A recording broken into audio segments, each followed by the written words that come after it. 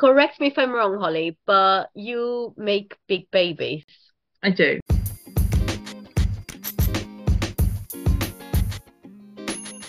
Hello! And welcome to another episode of Talk Birthday with Us, the weekly podcast hosted by me, Ellie. And me, Louisa. We are birth doulas, we are antenatal educators, we are hypnobirthing teachers, we are birth trauma practitioners, and we are the co-founders of New Birth Club. And we're here to talk birthday with you. And in this week's episode, we are joined by the wonderful Holly, who shares with us her 3 big baby birth stories. Holly's first birth was an induction for post-dates, which resulted in an instrumental birth, and her second son and her daughter were both born at home. Holly talks to us about her big babies affecting her pregnancy, her birth, and her postpartum from her caregiver's perspective, and how she prepared nevertheless to birth at home. We talk about growth scans, macrosomia, gestational diabetes, shoulder dystocia, precipitous labour and prodromal labour. There is literally so much packed into this episode. Because we didn't want this episode to be absolutely mammoth in length, we have cut our weekly catch-up and boss bitch bin so that we can dedicate the entirety of this episode to Holly, her experiences, and all of her amazing insights and tips for anyone else who could be growing big babies. We absolutely know that you are going to love this episode. So do settle in and come and talk birthday with us.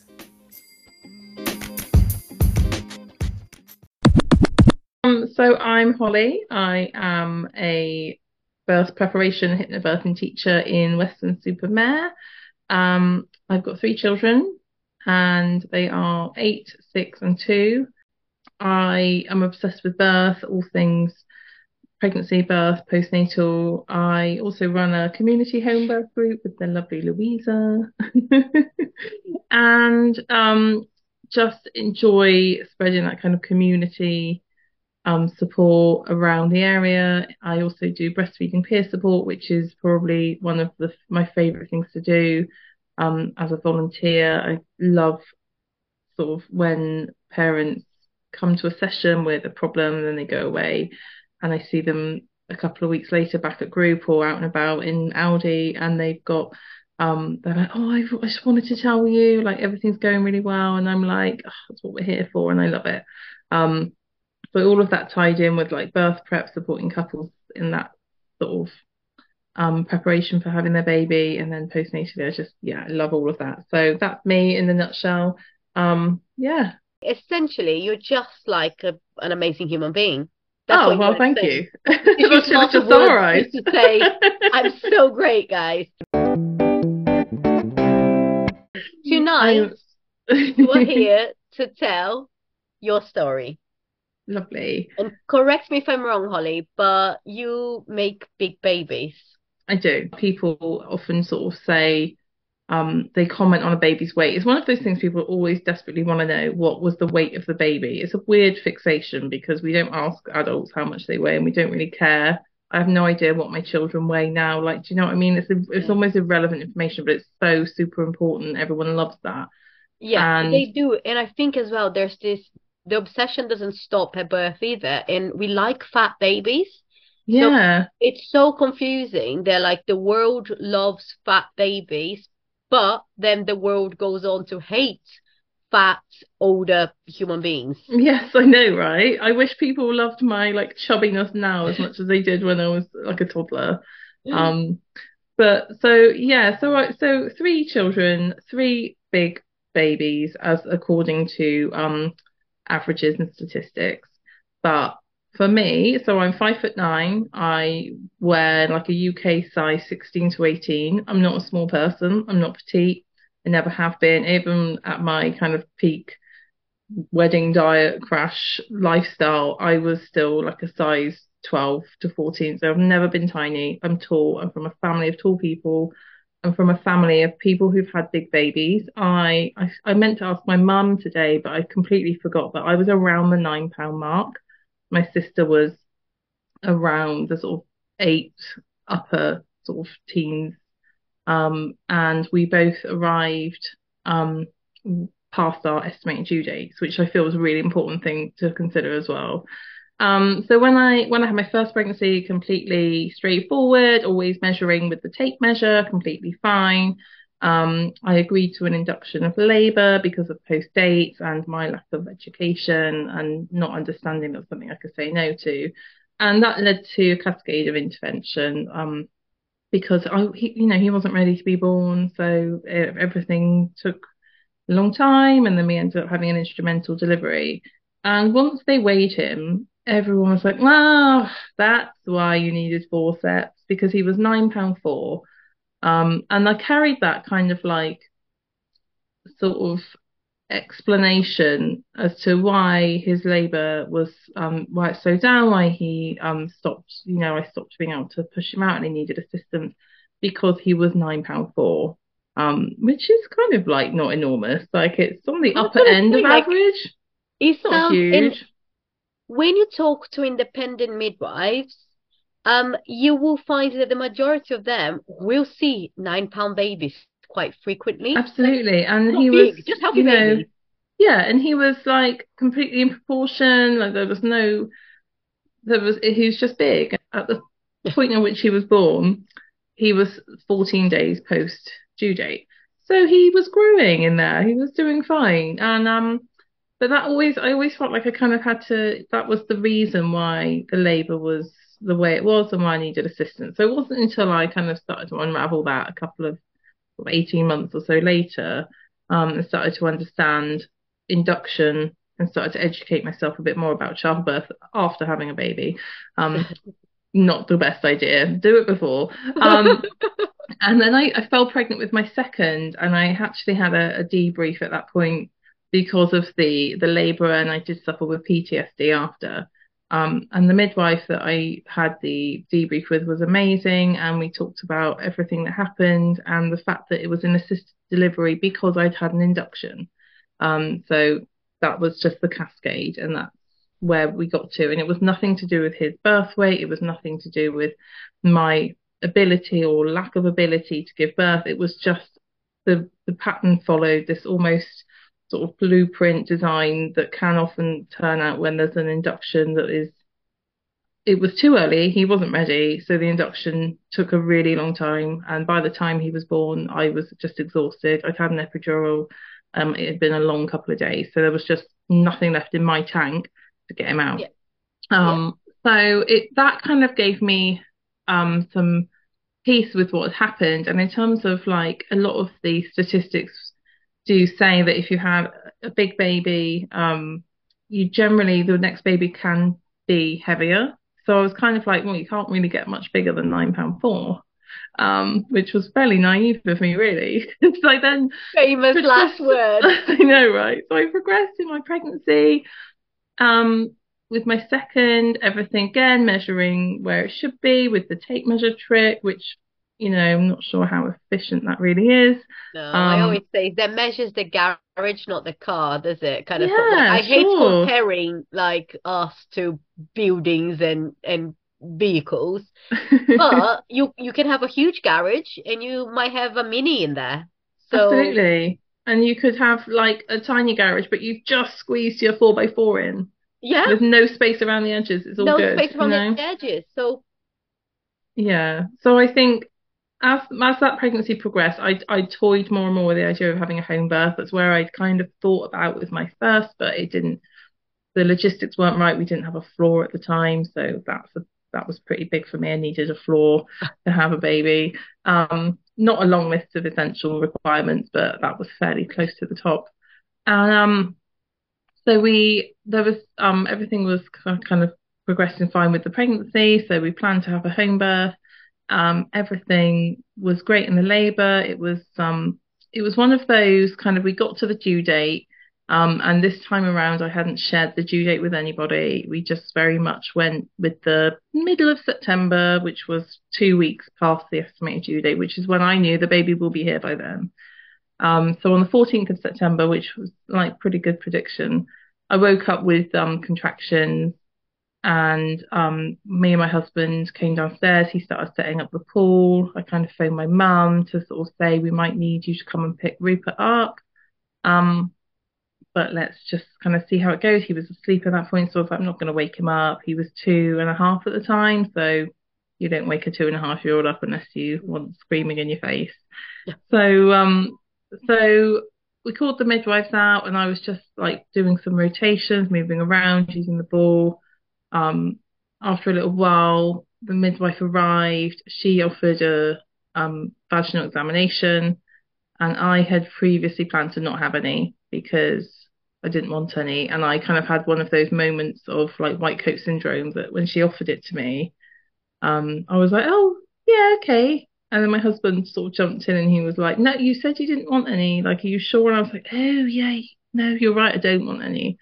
Which is why it was hugely important for me to have him advocate for me, because I'm terrible. Like, I am the worst at, I talk to my clients about everything being their choice. But when I'm in that situation, I just turn like a rabbit in headlights, and I'm like, oh God, yeah, okay, let's just do this thing. Because you are not alone in this, and I kind of sort of like, I just wanted to address this because that is for every single pregnant mammal out there. We are vulnerable people, so our tendency is to befriend those around us, especially the ones that we are expecting to look after our health and our baby's health. Definitely. And it was one of those things that as I was saying it, I was just kind of like, oh, that's not really what we talked about.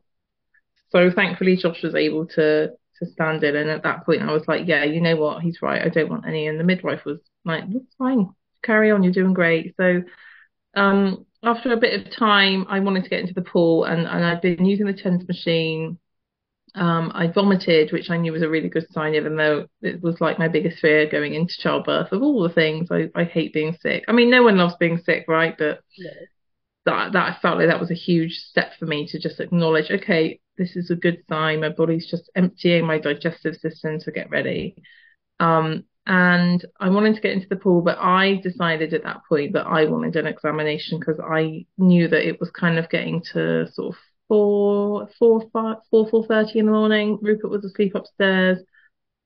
Trying to think, okay, he's going to be awake in the next hour and a half to 2 hours. Let's see where I am to see, do we need to call Granny and Grandad sooner? We, just needed to know at what point we needed to sort of bring in any reinforcements. And my midwife was delighted. I literally, when I say delighted, she was so excited about my cervix. To the point where I actually had to be like, can you just calm down? Like, it's fine. Like, I'm happy with the information you've given me, but it's all good, just, she was so excited. And I got into the pool, and it wasn't until a couple of years ago when I reread my birth notes that I realised I was only in the pool for like 45 minutes before he was born. I thought I was in there for like 2 hours, like it was in terms of it categorizes as a precipitous labor. Oh yeah, because of how long it was, which actually, like, at the time, it didn't feel fast, it didn't feel slow, it was perfect pace. And I still reflect on this birth being the kind of like perfect time in terms of, I think start to finish it was about 4 hours, which, quite happy to take that. And so I got into the pool, and I obviously wasn't in there for very long before I felt the urge to push, which was really interesting to experience because with my eldest, I had an epidural and I'd had an induction, so I never had that sensation. And it just takes over your whole body.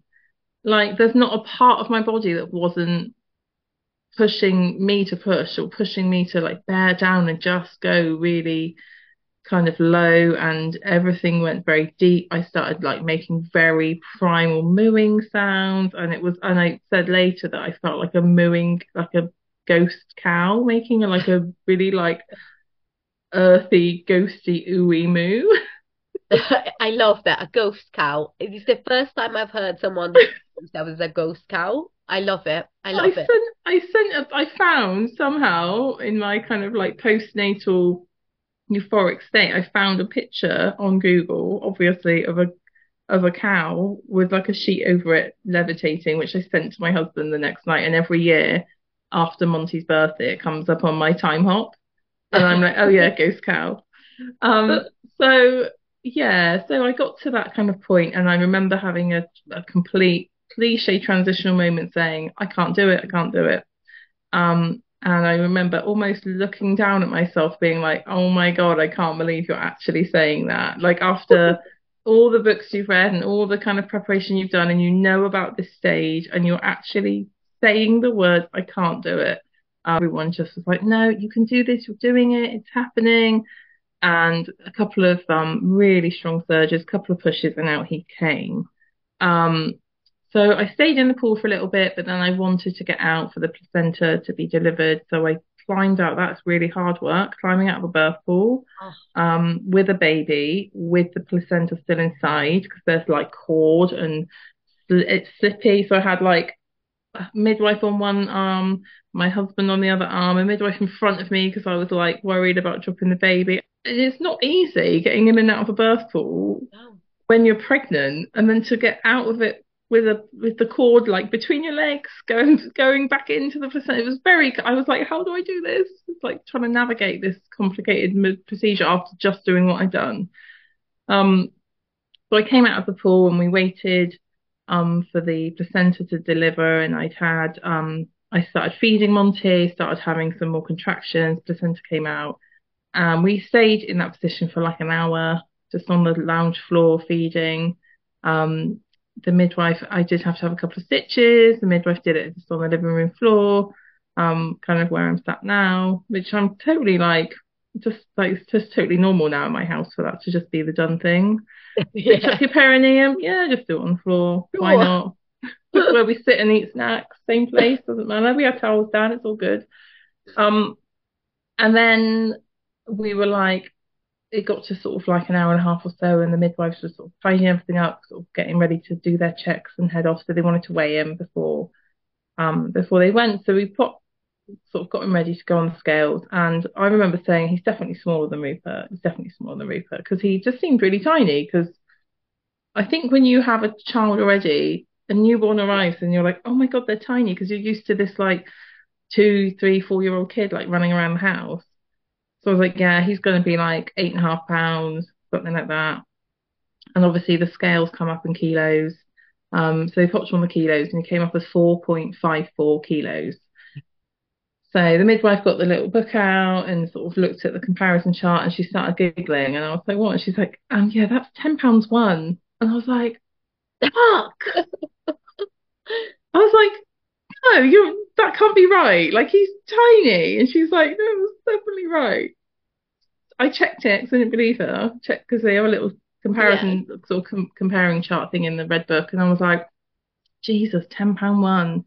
And it was just calm and chilled. And I know I said I had stitches. They were actually, there was a tear along the line that I'd had my episiotomy with my first labour. Okay. So scar tissue is generally going to be weaker. So it wasn't necessarily because of him. It's potentially it was going to happen anyway, regardless of the size of the baby. And I just couldn't believe this tiny little baby was £10 one. And that you had him at home after you had been told, like, oh, look at you birthed this £9.4 baby, and of course you needed forceps because he was so huge. Exactly. And I think that is the one thing that then kind of gave me, like, whilst I'd had the debrief and I understood that the cascade of interventions happened, the forceps were required because of the induction, that actually it gave me that kind of knowledge that I can literally do anything.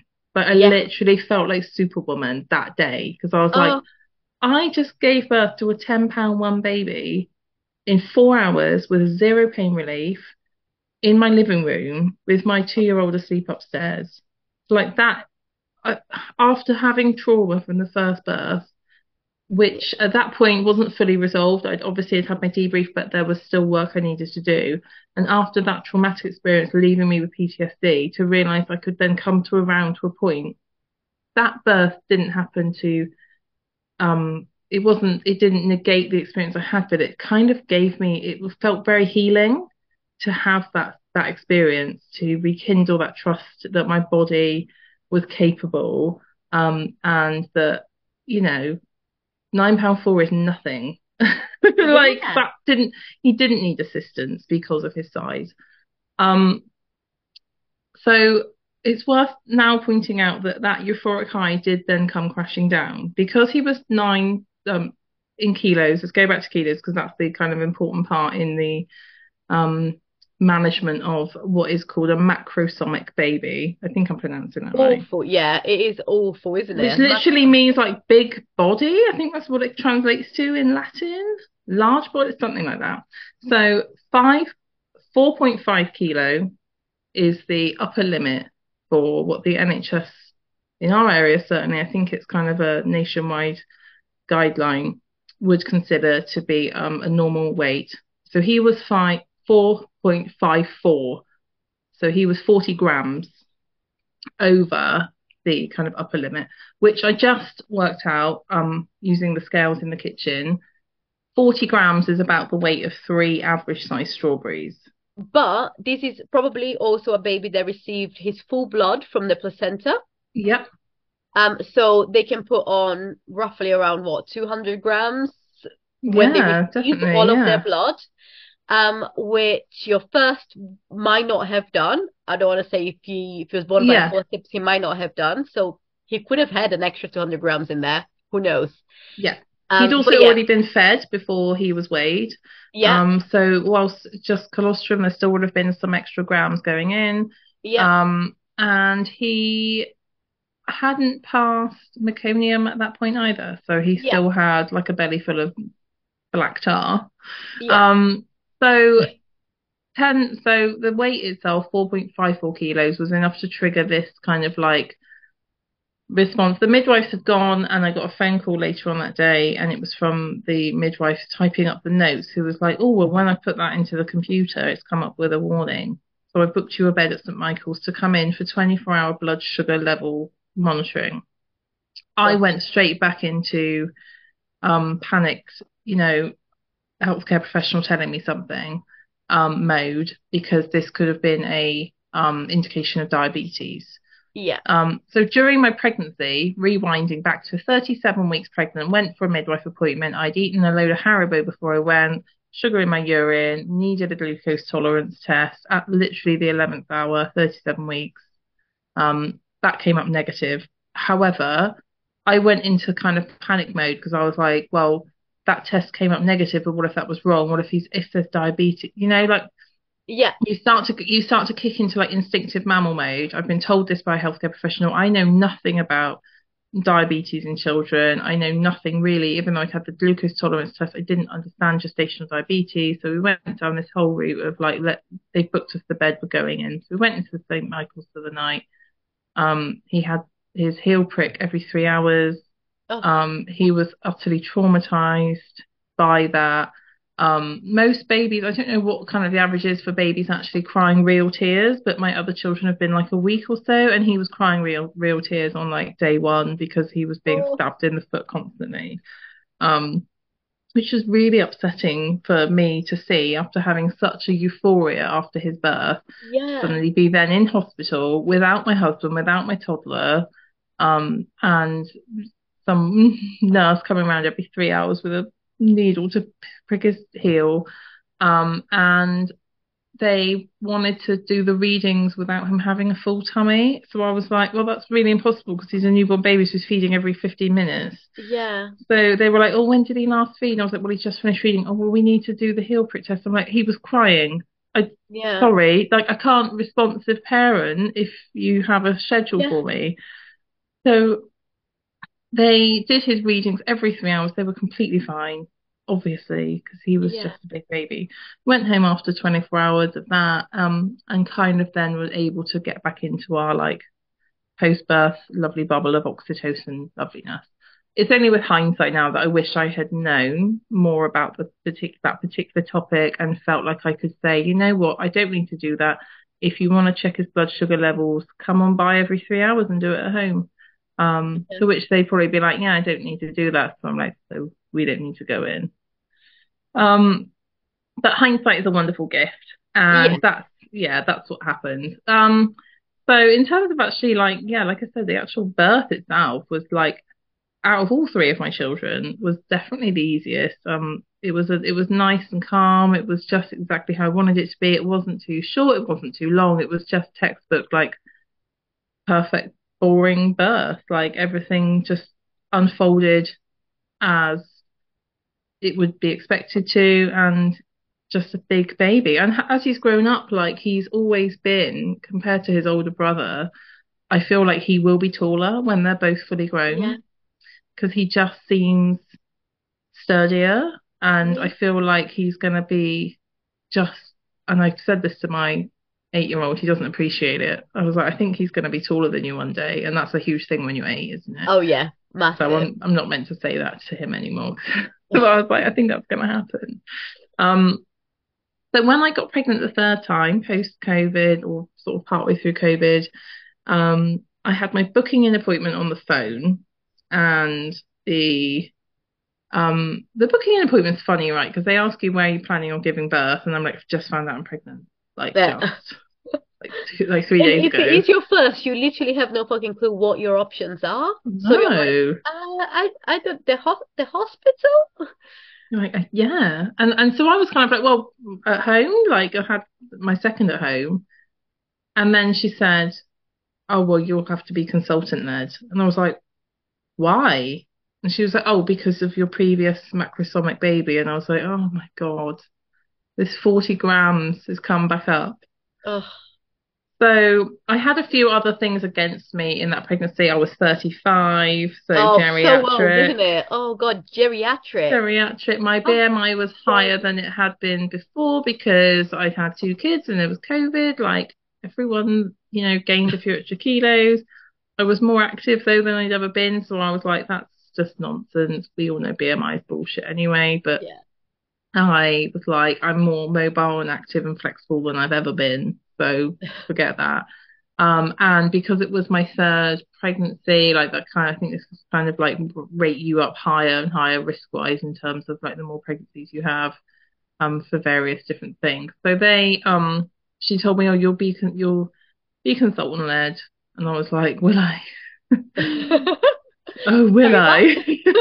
So by this point, I'd already started my own business doing hypnobirthing and birth prep. So I was so much more educated than I was, like first time around, completely different person. Second time round, I'd done a hypnobirthing course as a participant, and by the third time round, I was delivering this information to people. I was delivering birth prep to people. I was talking to people about birth and birthing big babies and how your body can't really grow a baby that's too big. Its nature is generally not that cruel, other than perhaps if there is gestational diabetes. So I was kind of like uncontrolled, right? I think I'm uncontrolled, uncontrolled gestational diabetes. Yeah, absolutely. So as the pregnancy progressed, I was told I would have a glucose tolerance test, and I was like, well, I don't really want to have one. But that was because of my age, BMI, amount of pregnancies, and because of my giant second baby.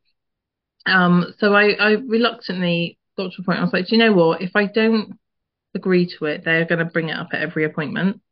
Yeah. I don't need to give them any more fuel to make this process of being pregnant in this uncertain time where I'm not seeing people face to face. I don't need to give them anything else.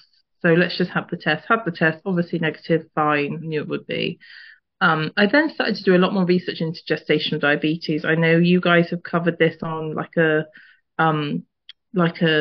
webisode kind of thing or something, workshop. We did quite a long workshop on it because the amount of people being diagnosed nowadays is actually obscene. It really is. And I listened to the Midwife's Cauldron podcast on it, which was just brilliant. And it was a real eye opener because it dealt into the sort of science behind what is diabetes, what is gestational diabetes, and when is gestational diabetes, when does it present itself in pregnancy, and the kind of like sugar levels that they look at and the kind of benchmarks that they use in the UK are very different to other countries as to when they would diagnose it. So I was really interested to have the test and actually get the results, and I got them. I can't remember exactly what they were, but I was like way off. Like I wasn't even close to it being. So they just literally did it because of all the risk factors I had of being fat and old and having so many kids. You sound like a rat catch. I know. So when part of the consultant-led pathway I was on because of Monty's weight included an additional scan. And when I received the letter through the post, I was furious about it because the letter said, an appointment has been made for you to attend this obstetric scan on this day at this time. Drink water, here's parking, you can bring one person. There was no explanation as to why I was having that scan. And bear in mind, I hadn't had a midwife appointment for like sort of 8 weeks by the time I got that letter. In subsequent pregnancies, unless there's a need for more appointments, you generally have a lot less appointments than you did with your first. And they were trying to avoid unnecessary face-to-face interactions. We were still very much in like masks and 2 meters and everything at that point. So I had this letter and it just told me basically to attend the scan. It didn't say why I was going. It didn't explain what they were looking for. It didn't explain the benefits, the risks of the scan and the information that that was going to give them. So I was like, hard pass, I'm not going. Like, I can completely not go to an appointment.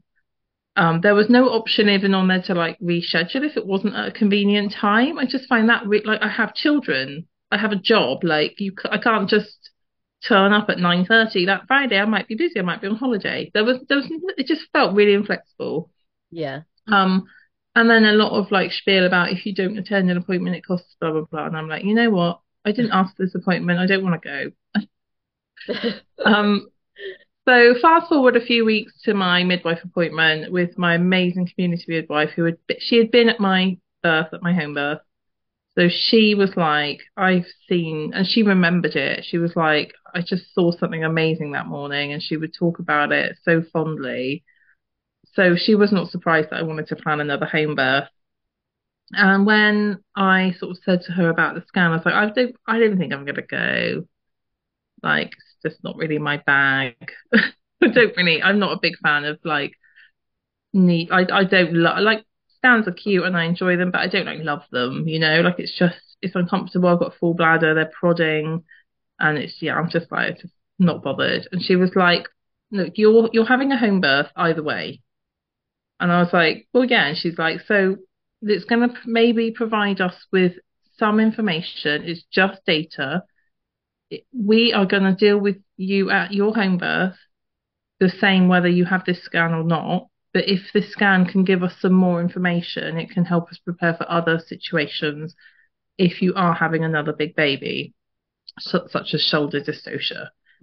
Which is as common with small babies as it is with big babies. I'm pretty sure the stats behind it are very sort of level across the playing field, but seems to be a bigger concern with bigger babies. And she was like, I don't think that's going to be a problem anyway, because you had a 10-pound baby who just like flopped out, no issues. So, but it just gives us some extra information so we can be extra prepared. So I was like, okay, do you know what? Let's do it. So me and my husband went to the scan. We had to wait ages because of like COVID and appointment times running over. So we had the scan and we were there with our nice guidelines, having done our research, understanding that suspected big baby is not an indication for induction by itself, because I felt like the outcome of that scan was potentially going to have us feel really railroaded down a particular route that I didn't want to go down after having a post-dates induction with my first. I knew that an early induction with my third was going to be less effective than my post-dates induction. Yes. Because he or she baby was not going to be ready. If Rupert wasn't ready at 41 and 5 days, there's no way my other babies are going to be ready before my estimated due date. I carry babies for a long time. I have 41 to 42 week pregnancies. That's just who I am. That's just the sort of thing I like to do. I'm late for everything, okay? Just how I roll. It's just how I roll. And so we were ready to have an argument with this consultant. And when we went in, after having the scan, the sonographer doesn't really tell you much. They just put everything in the computer. Went for the consultation where they've got the estimated current weight of the baby. And then they estimate how much it will grow by 40 weeks. And that estimate has got a 15% window of like margin of error either side, which is huge, right? When you're talking about £7, 15% either side is huge. It's a massive window. So it's a completely it's just not an effective way of measuring a baby. The most effective way of measuring a baby and weighing a baby is when they're here and you put them on a set of scales. Yeah. And like we said, there's other things that can affect that birth weight anyway, like having all of their blood, having had a feed, having not had past urine or past meconium. So there's a million things. Ultrasound scan is just really inefficient. Yeah. Unfortunately, it's the only tool we have, so that's what they rely on. Yeah. So when we went in to see the consultant, I can't even remember what the estimated weight was going to be at 40 weeks. It was just irrelevant. He had a read through my notes. He asked about my other births. He asked, he had a look through. My diabetes test was negative, which meant the baby wouldn't have diabetes either. And he looked at, £10 one baby, 4-hour home birth. He was like, and I folded everything up and he was like, yeah, I think you should probably consider staying at home. And I was like, what?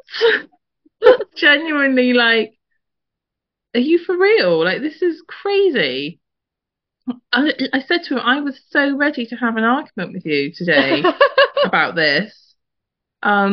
He said that one of his children was born at home, and I was like, that explains, because he's witnessed physiological birth unfolding at home without interruption. As a consultant, his job is to be there when they need a doctor. So, often their view of birth is incredibly different because they don't see it unfolding normally.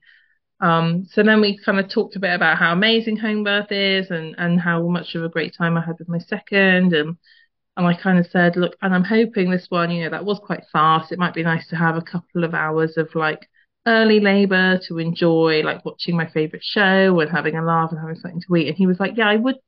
He sort of said, I would prepare for you to not have that. And I was like, okay, sure. Can't be quicker than 4 hours. Thank you. Like, why do I say these things? Like, can't have a baby bigger than £9.4. Yeah, yes, you stop can. talking, Holly. Stop talking. Can't have a labour shorter than 4 hours. And my body was like, yes, you can. So that kind of like, the outcome of that appointment wouldn't have altered any decisions, but it kind of reassured me because I felt like everyone's on our side. We're all singing from the same hymn sheet. We all know what we want and what me and Josh want.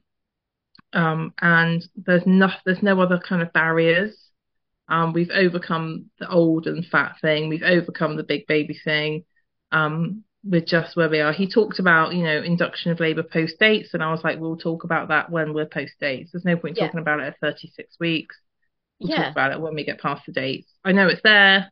I'll decide at some point. If I change my mind beforehand, I'll let you know. Exactly. So the due date then again came and went. Nothing happened because it doesn't with me, because like I said, I have long pregnancies, and I got to about a week past my due date, and I woke up, I was sort of trying to get to sleep at night, and I was like, okay, feel like some things are happening. My sister, who lives in Hertfordshire, so like 3 hours away, is a doula, and for the first time in any labour, I asked for her to come and join us. It's always just been me and my husband, but I felt like this time I wanted my sister there. I wasn't planning on having any more children. Her knowledge and experience as a doula was going to be really helpful. And yeah, she's my sister. Like, I love her and I would want her there for that moment. So I kind of phoned her to give her a heads up that things were happening. And she'd always said to me, you just let me know as soon as you think something's going on, because Monty's labour was 4 hours. So if I don't leave when you tell me stuff that started, I potentially won't make it. So she came down and got here at sort of like 5-ish in the morning, and I went back up to bed, and then everything kind of stopped, which I was really annoyed about, because I'd got my sister out of bed, she'd driven for 3 hours, and then nothing was going on. And we woke on the Tuesday, and that's how we spent the Tuesday. The kids went off to school. We actually had a really nice day together, just pottering about. And things have still not really changed, not really happened. I was feeling a little bit like, because I'd never really had that kind of false start before. Yeah. And it felt really disheartening, and I had to really work to kind of get past that. So we did some relaxation together, we talked it through. It's all so pragmatic looking back. But at the time, like, it was really hard. I was also super tired because I hadn't slept, and that has such a massive impact on your emotions. Yeah. So she went to sleep at my parents' house because we haven't really got a spare room. So she stayed the night in my parents' house that night. The next day, I woke up and I had a shower and I pulled up my big girl pants and I was like, right, I'm not going to let this upset me. Let's have a really nice day together. So we went out for breakfast. We went to Home Bargains. I felt like there was some stuff I still needed for like my birth bag, so I wanted to get some things from Home Bargains. Um, and some nice snacks and things like that. So we did that, and it just opened, this particular store, and we were like, oh, it's so nice. Every time I go there now, I'm like, oh, guess where I went today? She's like, Home Bargains. It's like a really big deal to us, that visit. We went for some nice walks, and she stayed again that night in my parents' house. Things still hadn't really changed. I hadn't had any more like surges or contractions. It had all kind of just gone away, but I was feeling much more optimistic. And so the next day she was like, how would you feel if I went home just to kind of relieve her husband from her 3 children for, a few hours or a day or however long it's needed, and then I'll come back when things are moving again. And I was like, do you know what? If like I'm completely fine with that. Like, you've got your own children. You can't just wait here for an indefinite period of time. Yeah. Till something happens. And she went, and she left about 2 o'clock. And at 3 o'clock, my husband came downstairs. He was like, "Are you okay doing the school run?" And I was like, "No, can you go?" And he was like, "Do you need to call your sister?" And I was like, "No, it's fine. It's nothing's happening. I just don't really want to be in the playground. It's all good." And I very much reached that point of like, I'm just going to ignore it. It's fine. It's going to go away. Let's not look at it. It's like the sun. Just don't look at it. It's too big. Like, it's not happening. So we went and got the kids, came home. I was making some tea. It was jacket potatoes. And this sort of sensations and feelings were starting to really intensify at that point. But I was still very much like, it's all good. Just gonna cook some beans. It's fine. And I was like really having to start concentrate on the actual contractions. And the children were really hyper, like super hyper. Oh.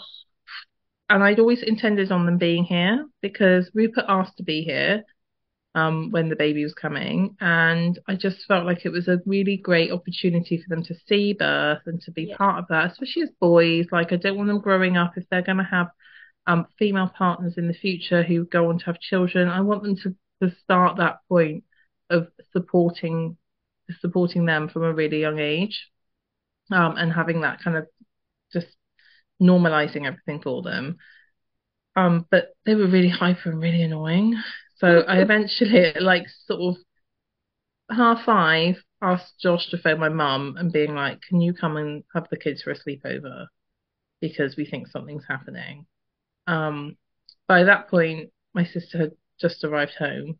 So I was like, I sort of phoned her, I was like, I think things are kind of happening. She's like, do you want me to come back? And I'm like, no, you literally just got through the door. You can't then drive another 3 hours back. You just can't do it. It's not fair. Like, I'll let you know if something happens, like a bit more. So my parents came to get the kids at like half. They got here and my mum was asking like 600 questions, even though I'd written out like a whole thing, like with all of their like what they do every day, what clubs they go to, what time school is, what they have to wear.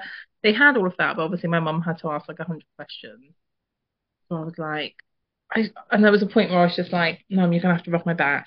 You're gonna have to rub my back because there's a contraction coming.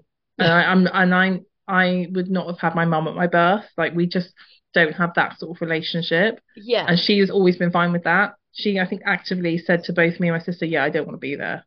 Yeah, that's totally fine with us. That's completely fine. So for me to be in that position to be like, you're going to have to do this, she was like, oh, okay, right, but this is really happening. So I was like, yeah, you need to fuck off now. You need to just take the kids to go. So she did, and I phoned my sister again, and she was chatting to me, and the contractions were getting very, very strong at this point, lasting a lot longer. And she said to me on the phone call, she's like, if you want the midwife, you need to call the midwife. And I was like, no, I'm okay, I'm fine. I don't need them for a little bit. And she's like, you've just gone quiet for 90 seconds. And like, so she was kind of timing me on the phone. And I was like, no, I was just listening to you. She's like, no, you really weren't. So the next like surge came. I was trying to talk to her through it to kind of prove a point. She's like, Holly, just call the midwife. I was like, but I don't want to waste their time if it's not really happening. She's like, it's happening. Okay, it's happening. Just believe it, it's happening. So I did call the midwife eventually, and they got here at about 7:30. Shift change at 8:00. So we then had another couple of midwives swap around at 8:00. My husband had the pool up. When the midwife arrived at 7:30, I was completely fine talking to her between contractions. And after about 2 or 3 contractions, I couldn't talk to her anymore. Like it just, you just get to that point where you just go so inward. Even between contractions, it was like, nope, you're not here. Yeah. And I kind of overheard her say to Josh, like, is she normally this calm? And he was like, well, in day-to-day life, no, but in labour, she's pretty calm. which I think is a fair assessment. I'd take that. Like, yeah. It's also a compliment. Yeah. Like, day-to-day life, she rises to the stresses of life, but this is not a stressful situation. So yeah, she's pretty calm. Yeah, she's calm. She's fine. She's all right. So the midwife then at that point was just like, I'm gonna make sure that everyone's here in terms of like the shift change doesn't happen like remotely, that they both come so that they kind of change over here, because at that point she's like, I don't know what time it's going to happen. But I guess she felt like it would be soon. I got into the pool. I think I was in the pool for about half an hour this time, so less time than the first time. But I had a home birth, and very, very strong transitional moment with this one, where I literally said, like, this is stupid. I can't do it. Why do I think this is incredible? Like, it was like my sort of like birth preparation teacher just like went away for like 2 or 3 minutes. And I was just like, this is crazy. I can't do it. And I did some horsey breathing. So like really to blow out that adrenaline. Everyone was calming me down. Like, you can do it. I looked at my affirmations that I had on the wall, and I actually then shouted, I can do this. I can do anything. Oh, I love that. And then I said, I need to swear. And I don't know why I sort of pre-warned people. Because it's my house. Very British of you. I know. And it's my house, and I swear all the time. So I don't know why I felt the need to kind of pre-warn them. And I just went with a huge, enormous, like, fuck. And I remembered from some of the birth prep that we had done that you had talked about that, and it kind of worked really well with my needing to like moo like a ghost cow. Ghost cow, a pirate ghost cow. A pirate ghost cow. I just needed to swear, because everything had happened so quickly. There was so much adrenaline from that big transitional moment because it was happening so fast, that I think I really needed to shake that off in a way that I hadn't the first time, or the second, like as in the first home birth time, when I really felt that. And then literally, like, she was born like 2 minutes later. So, and she came out very quickly, which did make my postnatal recovery quite a lot longer than I had with the other two, because my pelvis hadn't moved slowly and gradually. Everything had just kind of gone very fast. So that was a very quick labour. I think on paper it was like an hour and a half, as in like established labour, and then like 40 minutes of second stage. So it was very swift. Efficient. Yeah, I like that. And so she seemed tiny, of course, because she's a newborn baby. And again, we stayed in the pool for a little while. I then got out of the pool to have the placenta. We had an hour of feeding and just cuddling. And again, I needed some stitches, but we did that upstairs this time. So I've had stitches in my lounge and in my bedroom. So I'm sort of spreading the love around the house. It's actually much more comfortable on my bed. Like, looking back, much more comfortable to be lying on a mattress, not a floor. But it's all good. And when we weighed her, she was £8.16. So for me, £8.15. That makes sense. £8.15. So a tiny dot for me. Yeah. Like for average, no, still on the bigger side, but like completely the smallest of all three. Which Yeah. statistically, I think females are smaller than males when they're at birth. Yeah. Like they do follow different growth lines and growth charts. They have different measurements. Yeah. And it is just based on statistics. It could have been totally different. She could have ended up being a lot bigger. Yeah. But yeah, my smallest and my earliest, so she was born at 40 weeks and 10 days. So she was my earliest baby and my smallest baby, but still well above the average that they would have expected. Which again, probably like it goes hand in hand with being smaller if she was earlier than the boys, and it all makes sense, doesn't it? Yeah, if she had been a couple of days later, perhaps she would have tipped over £9. But yeah, teeny really. And it was quite funny because I heard my husband on the phone to his sister and he was like, "Oh yeah, £8.15." And I could hear her go, "What? That's massive." And because she had tiny babies, and Josh was like, "Not for us. That's the smallest baby." And she was The like, smallest baby. she couldn't remember, and she sort of said, "Oh, how big were the boys?" And then she was like, "Oh my God, £9 for a 10 for one." And it's just sort of become this kind of like, Holly has big babies, and despite all of the kind of like extra things they thought they had to check, like she came out smaller than they had predicted in the scan. I can't remember again exactly what they had predicted, but she was smaller than that. And she came quicker, like the consultant said. So I'll give him a gold star for that suggestion of staying at home, because he was like, he kind of joked, like, if you drive, you might not make it. And Yeah. based on how much I was rejecting labour, Yeah, you would not have made I would it. not have made it, because by the time I would have made the call to go in, it would have been too late. Yeah, I'm you sure would it have would have been in been. the M5. Yeah. It would not be nice. So I think like it just, everything kind of, again with that, it all kind of went exactly how I planned it to be. I was at home, I was in the pool. The children weren't here, which again wasn't part of the original plan, but the right decision at the time. I navigated that. I was like, they can't be here. They are bringing all the wrong energy to this. Yeah. And making that decision was hard at first, and I felt quite upset. But then as I reflected back, I was like, it was the right move. I also, after chatting to my sister, because I felt there was points that I felt frustrated with myself for calling her down when things weren't happening, and then upset perhaps that, or worried that she would be upset that I didn't bring her back. Yeah. And she said to me, "Look, you didn't need me there, and you didn't know it, but literally because she had gone and I went into labour and things started to really happen within an hour of her leaving, she's completely right.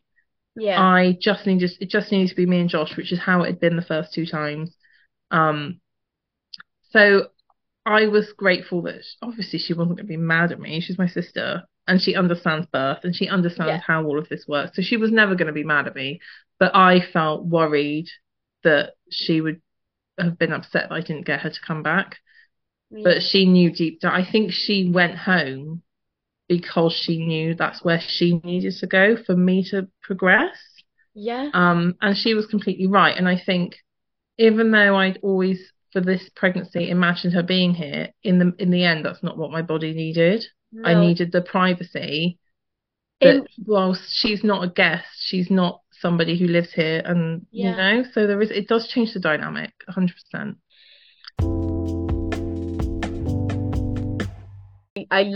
I really love your birth stories and like how different and then kind of like similar they are, and your baby's weights and navigating the maternity system, which I think you did so beautifully, and you really made your antenatal care your own as well. Yeah. Which I think is really, really amazing. If you were to give if you had a top tip for someone who is being told that their baby is suspected to be big, what would that be if you have anything? The scans can be so inaccurate. It's such a wide margin of error. So look at the upper end and look at the lower end and look at how different that can be. You know, there is an element of having to trust your body, that your body knows exactly what to do. And I think just, immerse yourself in stories about people having big babies. But my biggest baby was probably by far my easiest labour because Yeah. it unfolded in a much gentler pace than my third, but it wasn't, you know, spanning days like my first. It Yeah. wasn't over medicalized, and it was very calm. And yes, he was big, but it literally didn't feel any different. The Yeah. feeling that I had passing an £8.15 baby and a £10 one baby, bear in mind it's over £1 difference, which in that size is big. It's a Yeah. big difference. It physically felt no different. Yeah.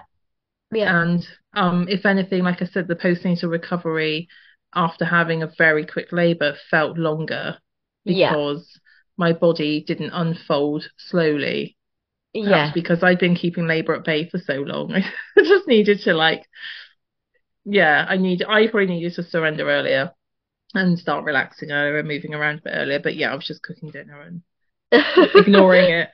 So Which is I an think excellent thing to do. I know, wouldn't you think? Yep. So yeah, I think just surrendering to yourself and immersing yourself in other people's positive stories, um, doing some research if you are capable or if you need support with that, finding accessible information. So like the podcast that I mentioned, um, is really easy to listen to. Yeah. It's not too like sciencey or guidelinesy. It's very it's all spelled out very simply, which I think is really important to understand. I can read the nice guidelines because I've got the privilege of education and I've got the Yeah. privilege of being in that industry, in that world. So I Yeah. know what terms they're referring to and I understand it, but not everyone is able to just read a study and understand it. And I think it's Yeah. important to find ways to educate yourself in a way that works for you. Yeah. And There the could only have reason we been, don't see big babies being born more often is because pregnancies are being like they are ending pregnancies earlier and earlier. So yes, the babies are absolutely. being deprived from getting their full development in utero. Yes. And we are also starving pregnant people by telling them they shouldn't have carbs. So Yeah. I think, if I hadn't have been who I am and if the consultant hadn't been who he was and I hadn't had a previous home birth, so lots of different things going on, and I'd gone into that appointment at 36 weeks and been um, railroaded into an induction essentially at 38 weeks, um, obviously she would have been tiny because she was yeah, £8.15 at nearly 41 weeks. So she would have been much lighter. yeah, We would have joked about how inaccurate the scan would have been. Oh, they thought she was going to be £9, whatever, but actually she was 7. And I potentially would have gone into an induction I didn't need way before I was ready to give yeah, birth, so it would have been ineffective. Which would have meant it would have taken a really long time, and then eventually perhaps I would have needed a further assistance or a C-section. And I would have then potentially found myself at a point where if I had just waited, and gone with my instinct of not needing an induction because I can grow a big baby, it would have potentially been a hugely different outcome for me emotionally and mentally yeah, afterwards. yeah, So I think it's really important to understand the context as well. Like I knew I could grow a big baby because I'd done it. yeah, I'd done it twice before and I'd done it incredibly well second time round with this huge baby. When you feel represented in like stories as either as in whatever walk of life you're from, or whatever situation is similar to yours, it makes a massive impact. yes, That's why it's so important to have like a diverse range of birth stories, yeah, even down to C-sections, hospitals, yeah, um, inductions, all the things that one person might not choose, another person may choose, and they might have an incredible experience. And the more we share that, the more people are going to feel seen in those stories. So when I hear people talking about, or have clients that their healthcare team are worried about a big baby, I'm like, would you like to hear my big baby birth story? And they're like, yeah, sure. And I'm yeah, like, just breathed out a £10 one baby in the living room like it was nothing. Because it was, and that's how it felt. It felt like literally nothing. Um, it was only like guidelines and procedure that interrupted, the postnatal experience, and then impacted my third pregnancy so massively.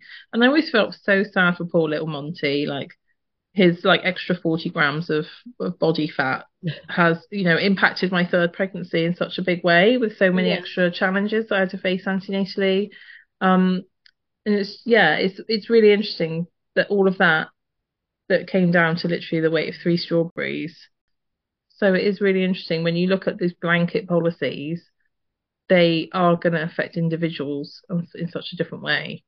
They really are. And that can be detrimental not only to their birth experience, but to the health of that person and potentially their child in the long run as well. So we do need to take a lot of things into consideration. We need to take time to make decisions. And essentially, we need to be supported into what we feel is best for us and our families. And I know it's easier said than done when we are sitting here with the experience that we have and the knowledge that we can access. But there is just if you're listening to this, there is just so much that you can access, really good quality information. We'll make sure that we put the link to the podcast that Holly mentioned in the comments as well. So if you are navigating gestational diabetes, you can go on and listen to that. But yeah, it's really important that we know that there are resources out there that are also free that we can access, and they are very good quality. Yeah, I think that really helped me, because I felt like, and I think that episode that they did actually covered 2 episodes. I think it was such a big topic. And I listened to it, and it gave me so much reassurance. It also gave me all the information that I needed for the glucose tolerance test and for then subsequent growth scans, because it kind of put me in the position where I was going into those appointments armed and ready with the state, like with the statistics, with the guidelines. So I felt prepared for those appointments. It reminded myself so much before I went to the growth scan that I could walk out of that hospital anytime during that appointment if I was not enjoying the conversation. If I wanted time to make a decision, if they were suggesting induction or anything like that, if they were talking about things I didn't want to go down that route of, I can just stand up and walk out. Because that conversation is over. It doesn't serve me. Hospitals are not prisons, and antenatal care is not mandatory. So absolutely, you can pick and choose what elements you want for your antenatal care and birth care and postnatal care as well. You're absolutely right. So thank you so much, Holly, for your time, for sharing your stories, for existing and doing the work that you do. You know that you do, but like you do make a big impact in people's lives, like just by doing the work that you do. So it's amazing. Thank you so much.